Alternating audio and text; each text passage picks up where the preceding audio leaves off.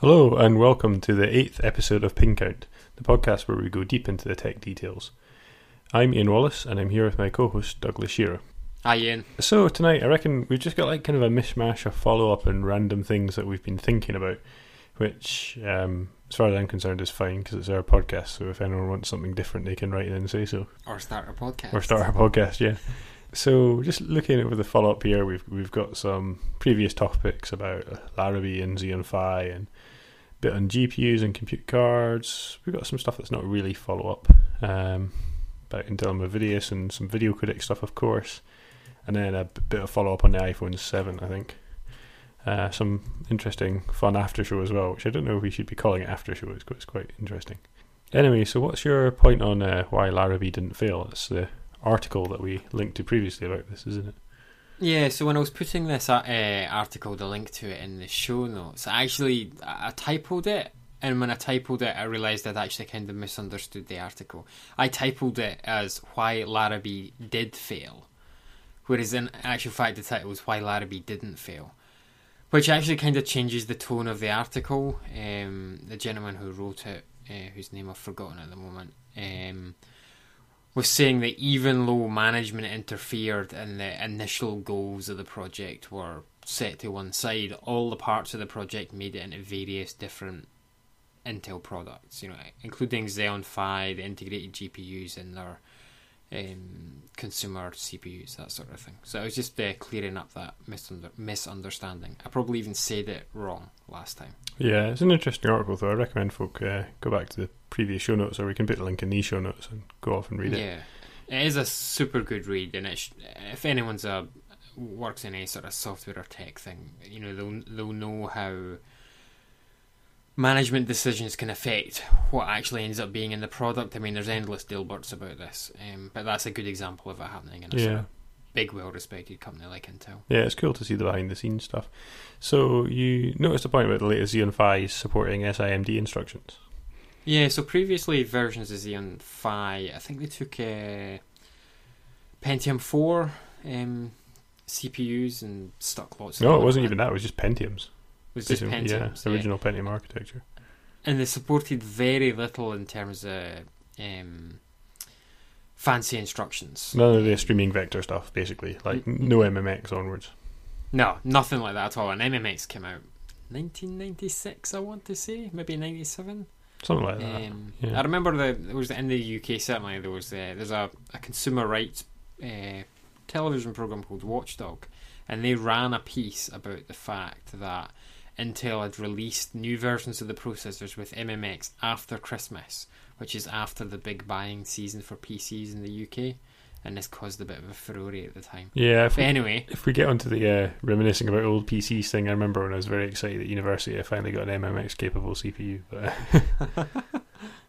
yeah, so the new Xeon Phis that we spoke about last time are actually the first Xeon Phis that support SIMD instructions, and this is because they're based on Atoms rather than on Pentiums. Now, their main support, and I'll quote from the Intel briefing here, will support AVX512 SIMD instructions, specifically the Intel AVX512 foundational instructions, conflict detection instructions, exponential and reciprocal instructions, and prefetch instructions. Now, this is interesting from the point of view that, yes, they're supporting advanced instructions in the Xeon Phi, but also AVX512 actually has very limited support in Intel processors. They announced it in 2013, and so far there is two current devices that support it. Let me find the list. Yes, you've got Knights Landing Xeon Phi coprocessor, and then Knights Landing we talked about last week as well. Skylake Xeon processors, some of them support AVX512, and on the consumer side, Cannon Lake is expected to support it sort of across the board. So what's it good for, or nothing yet? I guess this sort of thing typically comes into media processing stuff. Yeah, lots and lots of this is media processing stuff, and at the moment, unless you're writing software right down at the very lowest level, I don't think many people are going to be using this straight away. I just thought it was interesting that it was getting support. Yeah, I wonder if they're bringing in more support for these streaming instructions as they are releasing the versions of the Xeon Phi that are the host processor too. So you don't need a separate Xeon. So then, the missing instructions start to hurt you a bit more for some applications. Yeah, I wonder if they'll work backwards through the catalogue and add things like SSE, SSE2, 3, MMX, that sort of thing. Yeah, because those are useful if you're running legacy software. Yeah, so other this isn't really follow up, but we've talked previously. Maybe the first episode we speculated about mobile Pascal chips from NVIDIA, and they've released them now. Only they don't call them M parts; they just call them 1060s, 1070s, and 1080s. And I've not seen any detailed analysis, but they're basically claiming at least that they're the same as the desktop chips. They're just scaling down the clocks and things like that to get the power consumption down. Yeah, I don't think anyone's actually got review units yet. The only slight change I saw was that the 1070 has a different number of compute units, but only by a very small amount. A bit like the two 1060s, the 3 gig and the 6 gig one, maybe. But it's not surprising because they're only up to about 150 watts for the 1080s, and big gaming laptops will take that sort of power consumption. And even sort of 50 watts for a sort of chunky 15-inch sort of laptop is fine.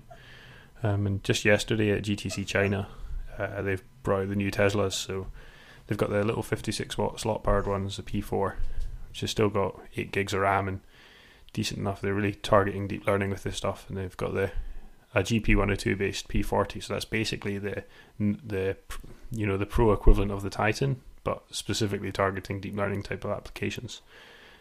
Basically, it's a 24 gigabyte Titan P, which is really, really pretty cool for deep learning applications. Expect to see a lot of interesting papers published with machines running on these. Do you have an order in for some yourself? I don't have an order in, sadly. I need to find a pot of gold from somewhere to pay for them. So I think other follow-up, obviously, to segue into would be the iPhone 7 stuff. So at the time of recording, the iPhone 7s aren't quite available to buy. Pre-orders have been up for a while, but the reviews are out. And I thought this might be a good time I was planning on writing a blog post about this, but I haven't had the time to get around it. But why we're even doing a podcast? Because I was just reminded of this when reading some of the iPhone 7 reviews that are appearing. And it's basically, we've always kind of joked that we should start a podcast just when we get frustrated at reading articles or listening to other podcasts, when it's people who are maybe they've used something a lot and then they start to think this qualifies them to comment on technical things, and they just get stuff wrong. And it's like when people are wrong on the internet. Yeah, suppose this did start as a joke, and then after a few months probably of repeating the joke, I'd bought a domain name. Then we had some microphones, and then I think, and then you accidentally bought a microphone, and then I accidentally bought a microphone, and then that was it. But yeah, I think you're right. I think the motivation is that lots of the press tends to talk about things in a way that, yes, it's relevant to most consumers, but there's definitely a different way to look at tech that isn't just purely benchmarks and numbers. I suppose one of the few outlets I can think of is Anantech, that goes really deep into the tech, is something that it's a shame their podcast is less regular. They have really good insight on that.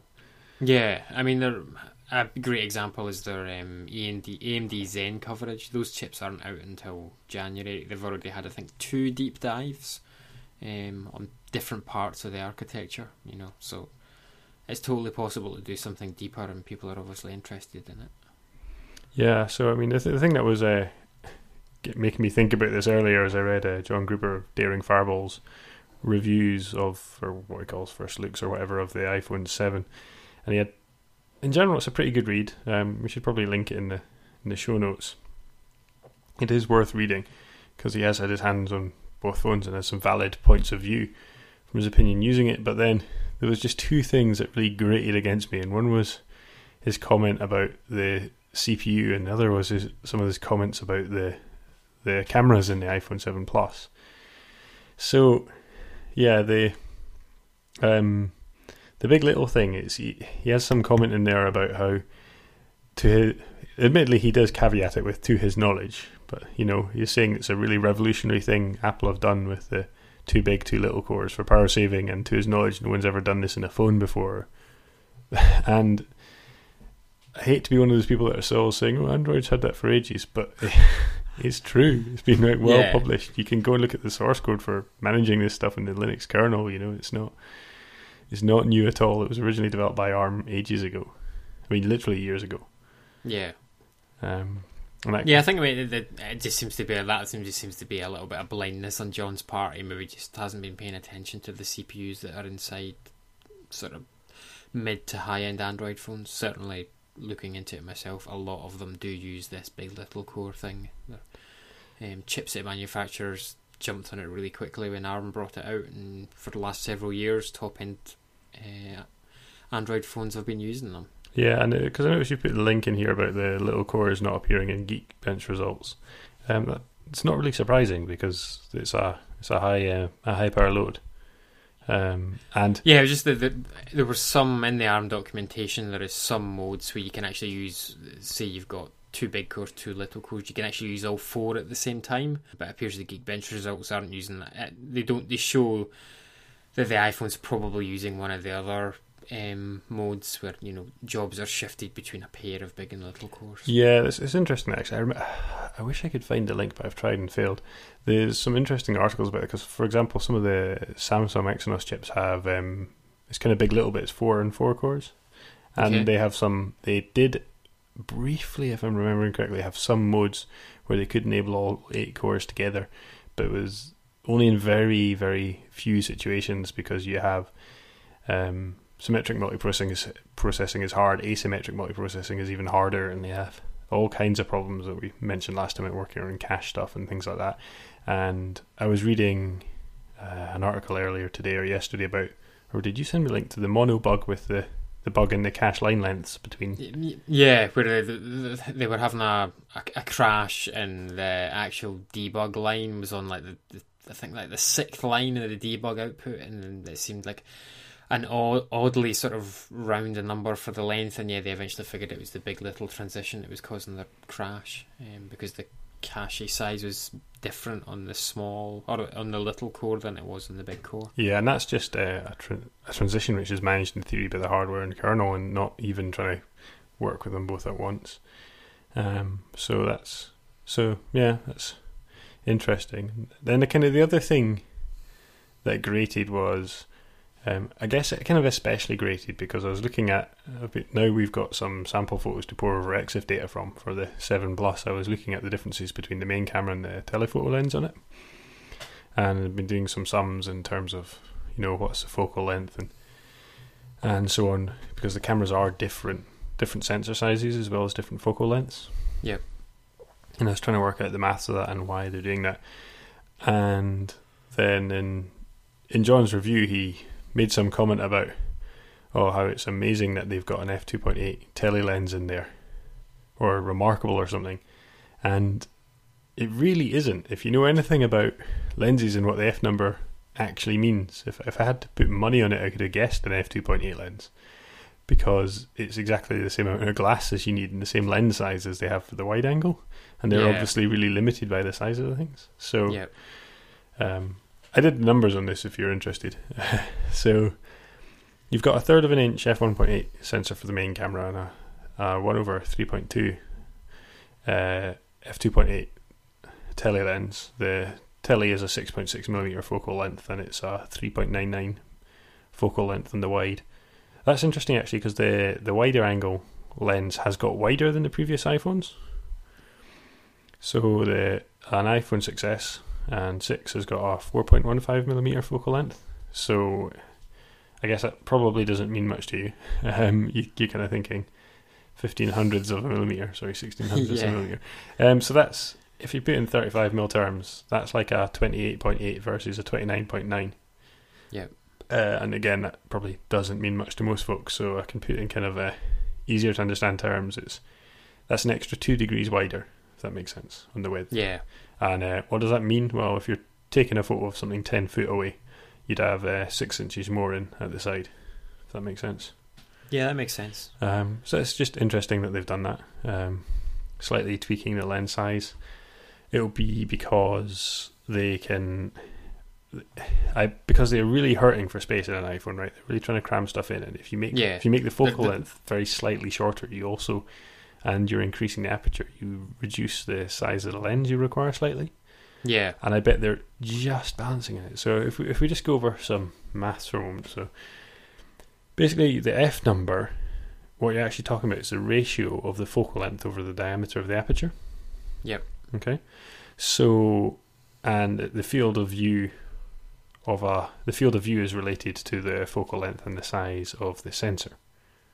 That makes sense, right? A bigger sensor for a given focal length you'd see more of the world because you're expanding the image. Yeah, that makes sense. Yep.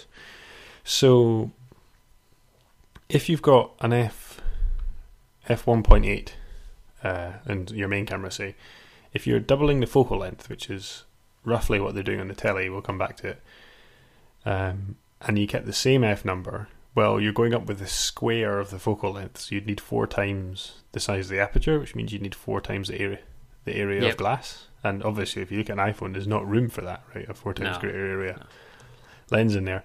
So if you double the focal length, you need to half the f number to keep the glass the same, basically.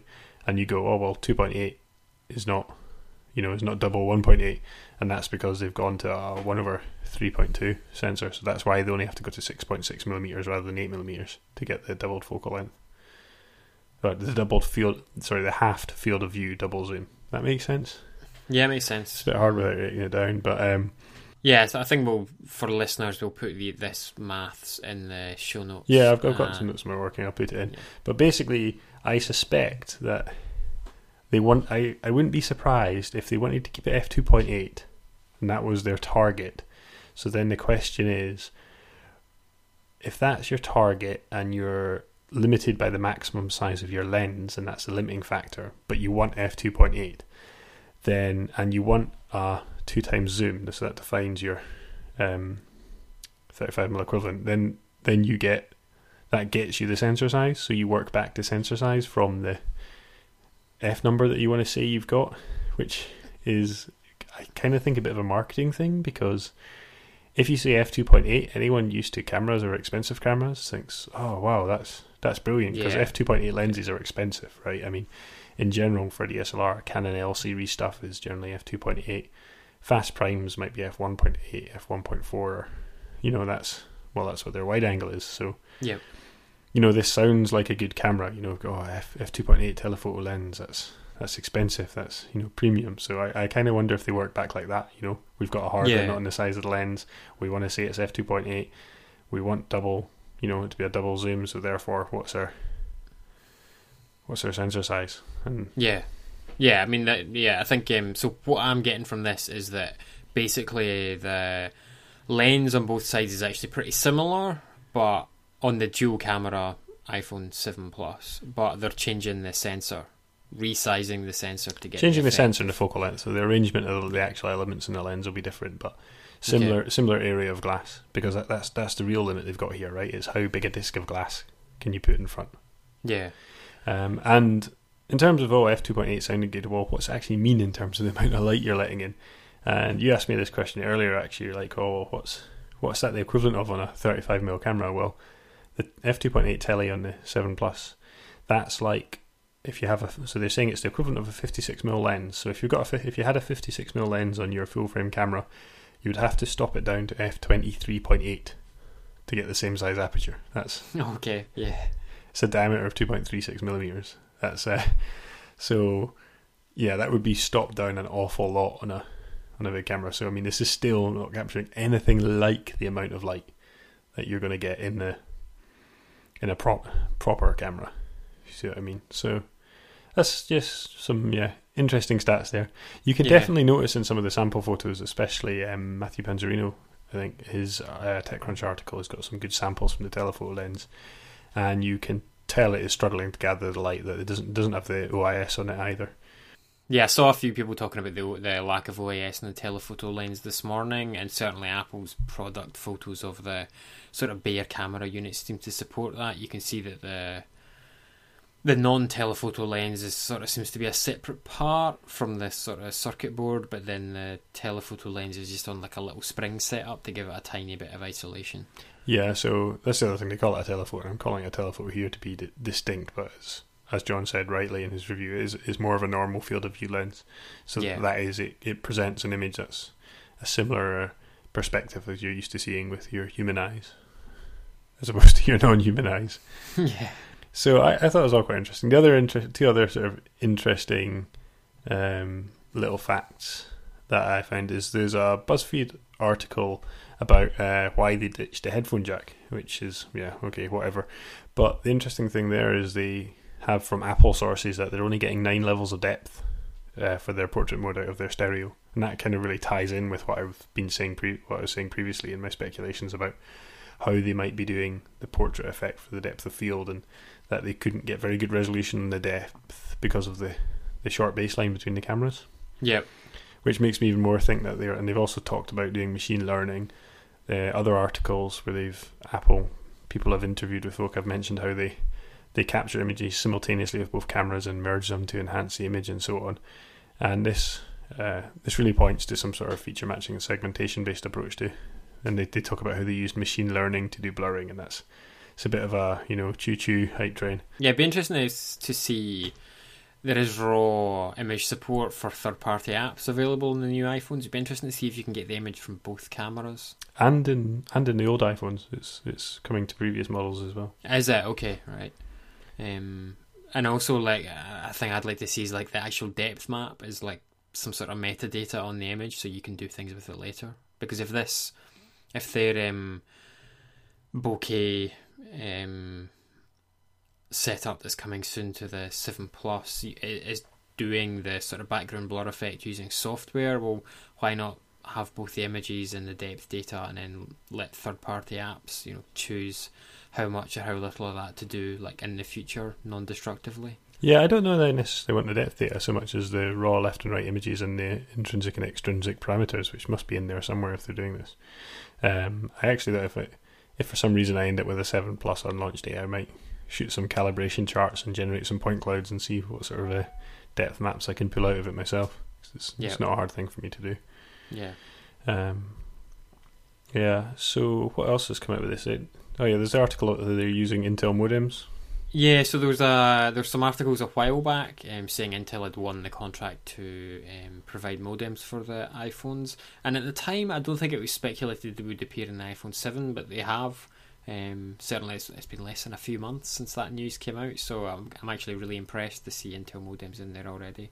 And there's been a bit of speculation about Intel possibly fabbing Apple's system on a chip for them, so Intel purely providing fab rather than silicon design services. Yeah, that is interesting. And the kind of final bit of iPhone 7 follow-up we've kind of got here is a really good article that someone's wrote in Medium, and they're talking about the ceramic that Apple have been using in their various products, and presents backed up by evidence of how they've done the new watch and previous patents that they filed and so on. But there's some really quite compelling evidence that Apple is moving towards maybe their ceramics for a kind of a post-aluminium industrial design aesthetic. And yeah, it's a really good piece. I think it's actually on Quora. It's an answer to someone's question. Oh, sorry, I knew it was on some... yeah, but it's super long. It's absolutely worth a read. They talk about Apple's failed Sapphire plant, or partner plant, and a few years ago, and how they maybe looked at using that, and now they seem to have made quite a big investment in doing ceramic. And I like how they go into all the detail of how the main problem you have with forging these ceramic casings is you can't do the fine detail, the structures you need to support the internal components, but then they've developed this method of bonding polymers inside it, so you can then have the support armatures and so on. And it's really fascinating, and I was speculating I'd really like a ceramic iPhone. It'd be interesting to see if they can fix the sort of classic ceramic problem, which is that it's not terribly resistant to shattering if it's hit in the right way or dropped. Yeah, so I guess to finish this follow-up, did you pre-order an iPhone? I did, yeah. I pre-ordered the 7 in the black, 128 gig, exactly as I said last week. Shiny black or black? Black, not the jet black. Yeah, the Jet Black, from what I've seen, and especially Neely Patel and the Verge review today, say his Jet Black phone was scratched within minutes of having it. Yeah, so I've not pre-ordered one. I'm still vaguely thinking about getting one, but yeah, we'll see. I kind of really want to go and pull a point cloud out of those two cameras if I possibly can, but that's a very poor reason to spend a lot of money on a new phone. Yeah. So we do have some other interesting tech news. So something I noticed in the last week very interesting is Intel are continuing their AI-based acquisitions, and they've bought Movidius, or are buying Movidius, who are an Irish, I would say startup, but they're going 10 years now, so they're having pretty good going. Yeah, and I think 10 years they're a proper business. Yeah, they've had silicon. Latest DJI drones have Movidius chips inside them and things like that, and they're kind of unlike Nirvana, who Intel bought, who are targeting the high end of deep learning and AI stuff. Their Movidius are targeting low power embedded stuff, and it's more about the vision processing, as well as a little bit of neural net stuff. And this is really super interesting because Intel, who originally were involved with OpenCV and then sold it, and other people have taken it over for a while, Intel bought OpenCV back again. And for anyone listening that doesn't do a lot of robotics and vision work, OpenCV is the vision library for doing image processing on computers for basically anything. It's exceptionally popular and very widely used. So now you've got Intel owning the software stack and the hardware, or a big chunk of the promising looking hardware. It seems like Intel really don't want to miss the artificial intelligence boat. Yeah, I mean, the Movidius thing is interesting because, as you say, they are an established company. They've got some big clients, including DJI, who make the Phantom drones. Yeah. They've got, I don't know how many they sell, but it's tens of thousands, if not hundreds of thousands of them. So that's real product going out the door. A lot of these sort of AI buys recently are companies that either don't have something or only have things that are experimental or are just software. Movidius make actual things that go into items that people buy in shops. Yeah, so it's super interesting. I mean, Intel are obviously thinking that there's a change in the computing that we're doing that maybe requires a different architecture, and that's quite exciting. It's an exciting time to be in the business. And the second thing I'd say is like the name OpenCV is always terribly confusing to me, because I think, it's like an open source project. Oh, it is. It's a community owned thing. Oh no, Intel owns it. Okay. Well, there's a lot of open source that's owned by a company and maintained by them, but yeah, OpenCV is open. You can look at all the source code. Yeah. Maybe they'll put some effort into making it less of an absolute nightmare to compile, but that's a bit inside baseball. Yeah. So Matt Hawkey, who works for what's Casey Neistat's video startup called? Beam. Yes. BEME. I saw him tweeting just like literally about an hour ago about how difficult it is to install OpenCV. Yeah. It's like a game of whack-a-mole getting all the right installed dependencies. That's not even half the problem. We could be here. I could have an entire podcast dedicated to the fun in games installing different versions of OpenCV and so on. And there's some interesting video codec news as well. So this was, people keep talking about the BBC's video codec. Now, I would say it's not so much a codec as it is an encoder. So the BBC have launched something called the Turing Codec. It's turingcodec.org, and we'll have that on the show notes along with the GitHub repository for it. But it's an H.265 or HEVC software video encoder. Now, the thing that makes this different from other video encoders is it is quite low resource utilization. And I say quite low. Obviously, it still takes a lot of CPU horsepower, but it does have a considerably smaller memory footprint compared to X265 or some of the other encoders. Looking at the charts here, they're talking about using 200 to 300 megabytes of memory during encoding, as opposed to the reference encoder, which is using 2.5 gig of memory to do the same thing. So obviously they're one of the BBC's big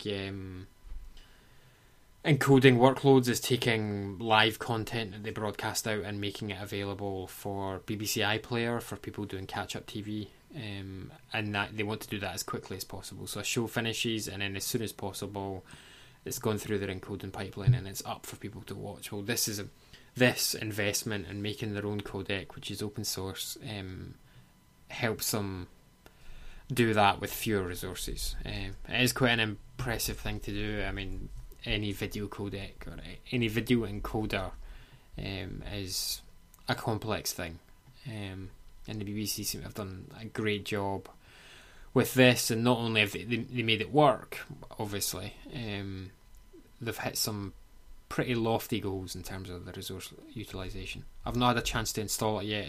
It doesn't have install instructions for OS 10. I'm going to try installing it on a Linux box later on, but it's got FFmpeg integration as you would expect, so yeah, it should just work once you get the compilation done. Although it's a bit of a sort of OpenCV compilation situation there. It can't be as bad, it really can. Yeah. Okay, I think that's all our topics. I thought we were short on topics, and that's just gone 31 minutes already, so that's actually not bad. Yep. So, as always, thanks for listening.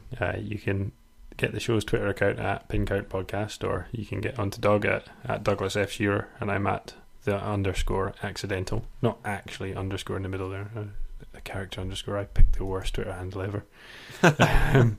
And if we've been more wrong than you can contain in 140 characters, then do please email us at wrongontheinternet@pincountpodcast.com. You've just reminded me about people like bad email addresses to say on the phone. I'm sure this is like a website or something. Oh dear. Yeah, so here it is, a list of email addresses that would be really annoying to give on the phone. I'll wait till this loads. So it's Mike_2004 at yahoo.com, and it's Mike, and then it's the word underscore, and then 2004, and then Mike at yahoo.com at hotmail.com, where it's MikeYahdotcom at hotmail.com. I just don't like having a long email address because it's got my name in it. It's always annoying. It never fits in the form. Yeah. Anyway, so what are you on about the Office Space reference? Any tech? Oh, so we talked about, I think, was it last week? I can't have been last week. It must have been the week before, about sort of computer names that we found amusing. And one of them was the Intertech Superbrain. And this reminded me, if anyone's seen the film Office Space, the film Office Space is about 90s. It's a sort of romantic comedy, or it's a comedy. It's not even a romantic comedy. I shouldn't have said that. It's a comedy set in 90s tech culture, like during the bubble. It's a really good movie. It's by Mike Judge, the same guy who does Silicon Valley. He wrote and directed it, and it's, for me, it is nearly a perfect movie, not because of the tech angle, it's because there is no scene or character in it that's wasted or just seems superfluous in any way. But in that, the sort of the tech companies are a bit of have joke names, like one's called Initech and one's called Initrode. But one of the computer names we enjoyed the other day, was called the Superbrain, and it was made by a company called Intertech. I don't know if there's any actual link there, but I just thought it sounded very like it. Yeah. Talking of these computers, after the show last week, we should have been recording this, but I caught you looking up Superdomes on eBay. Yes, well, that was another one of the sort of fun computer names we found, was the HP Superdome. It's had, we should maybe talk about it more in the future. It's a bit of an interesting machine, but it's had several incarnations, and I found several of those incarnations, older ones, available for low tens of thousands of, I think it was euros. Yeah, 30,000 euros. Only Yeah. 50 euros shipping though, which for something the size of a fridge is impressive. Yeah, it's impressive. Unfortunately, I don't have the 3-phase power supply to run it. But these things, I mean, we'll link to these in the show notes. The pictures are incredible. Just the connectors inside the cabinet, the way things are arranged. Yeah, it's a cool bit of kit. So, yeah, hopefully those sponsors appear soon. Oh dear. So the other thing we should talk about definitely is we were talking about bad motherboard copy, and I couldn't resist looking this up because it's not so much. It's kind of bad. I've got an awesome contender here. We can maybe make this a regular thing. It's not so much the copy; it's the stock photos. So I present for your enjoyment the ASRock E3 V5 WS snappily named workstation motherboard. So there are many glorious things on this webpage. I'll let you paint a word picture, but I'll describe things first. For a start, the box says Super Alloy in massive letters on it, which is fun. The actual box is from Motherboard. That could be another topic. But if you scroll down, you will see that these are motherboards built for content creators. If you want to build dreams and create reality, and they are indeed built with primo components and cut-edge technology. The Extreme series makes content creation... Was that cut-edge technology? Yes, I said that correctly. I didn't say cutting, I said cut-edge technology. And they make content creation easily and pleasurable. So would you just describe some of this glorious stock photography that is gracing this Motherboard's webpage?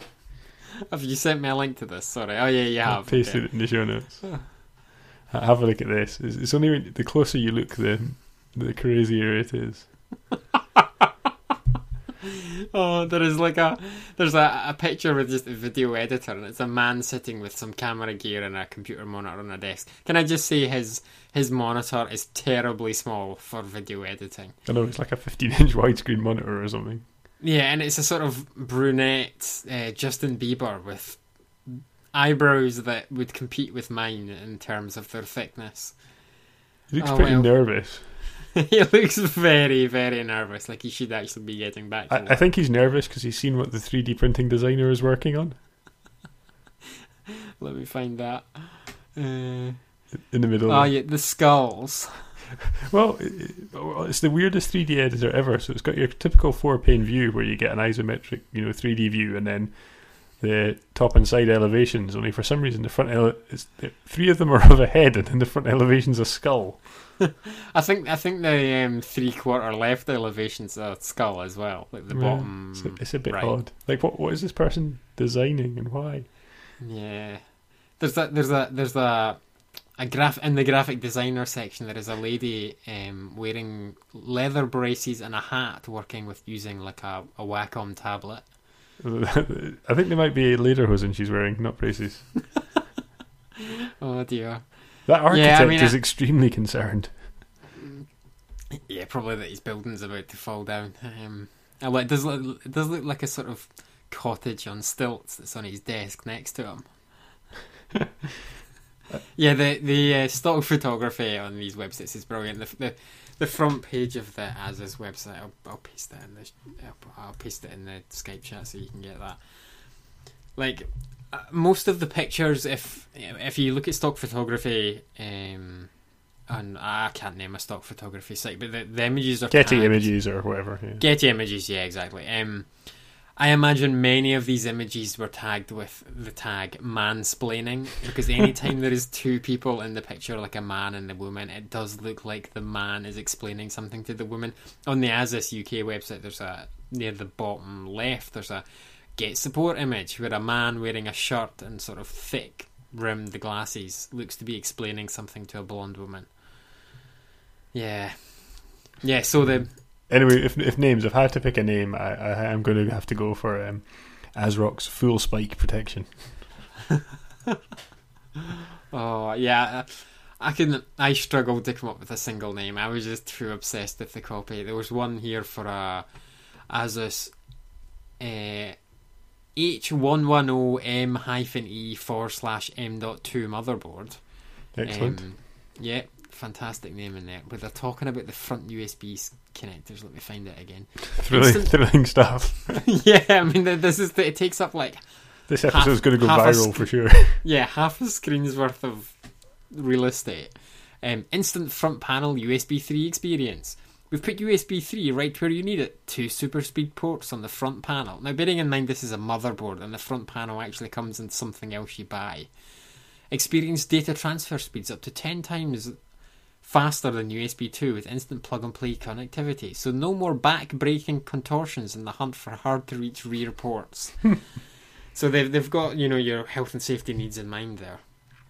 And then another thing I love, there's also on the Asus website, there's a page for their Strix graphic cards. I don't know which one this is. Let me see if I can find it. 1080, GTX 1080. And it's graphs and numbers with no context. The Founders Edition does 45.8 FPS and The ROG Strix versions is 48.4, and it does tell you the game and the resolution and such like. But it's just the graphs they're not a zero baseline, so it looks really good. Whereas actually, it's a very tiny difference. Nice Bezos charts. Yeah, Bezos charts, and just things like more FPS, and then just a percentage next to it with no context unless you actually look around the whole rest of the page. Which is a shame because those Asus Strix cards actually pretty solid, solid speed boost over the standard cards. Yeah, and I think this is the thing. A lot of the time, on the motherboard, certainly, I can see why they have to have all the sort of, not pretentious copy, but sort of over-the-top copy to try and differentiate them. A lot of the time, people are just looking at specs, and sometimes you've got to make up something for people to read. Whereas the graphics cards, they don't have to do that quite so much. I mean, all that matters is the performance of the graphics card compared to other ones at the end of the day. So you don't have to be telling people how exciting your capacitors are and that sort of thing. Yeah, they do, apparently. Yeah, apparently. Anyway, I think that's enough of it for this week. We've gone quite long.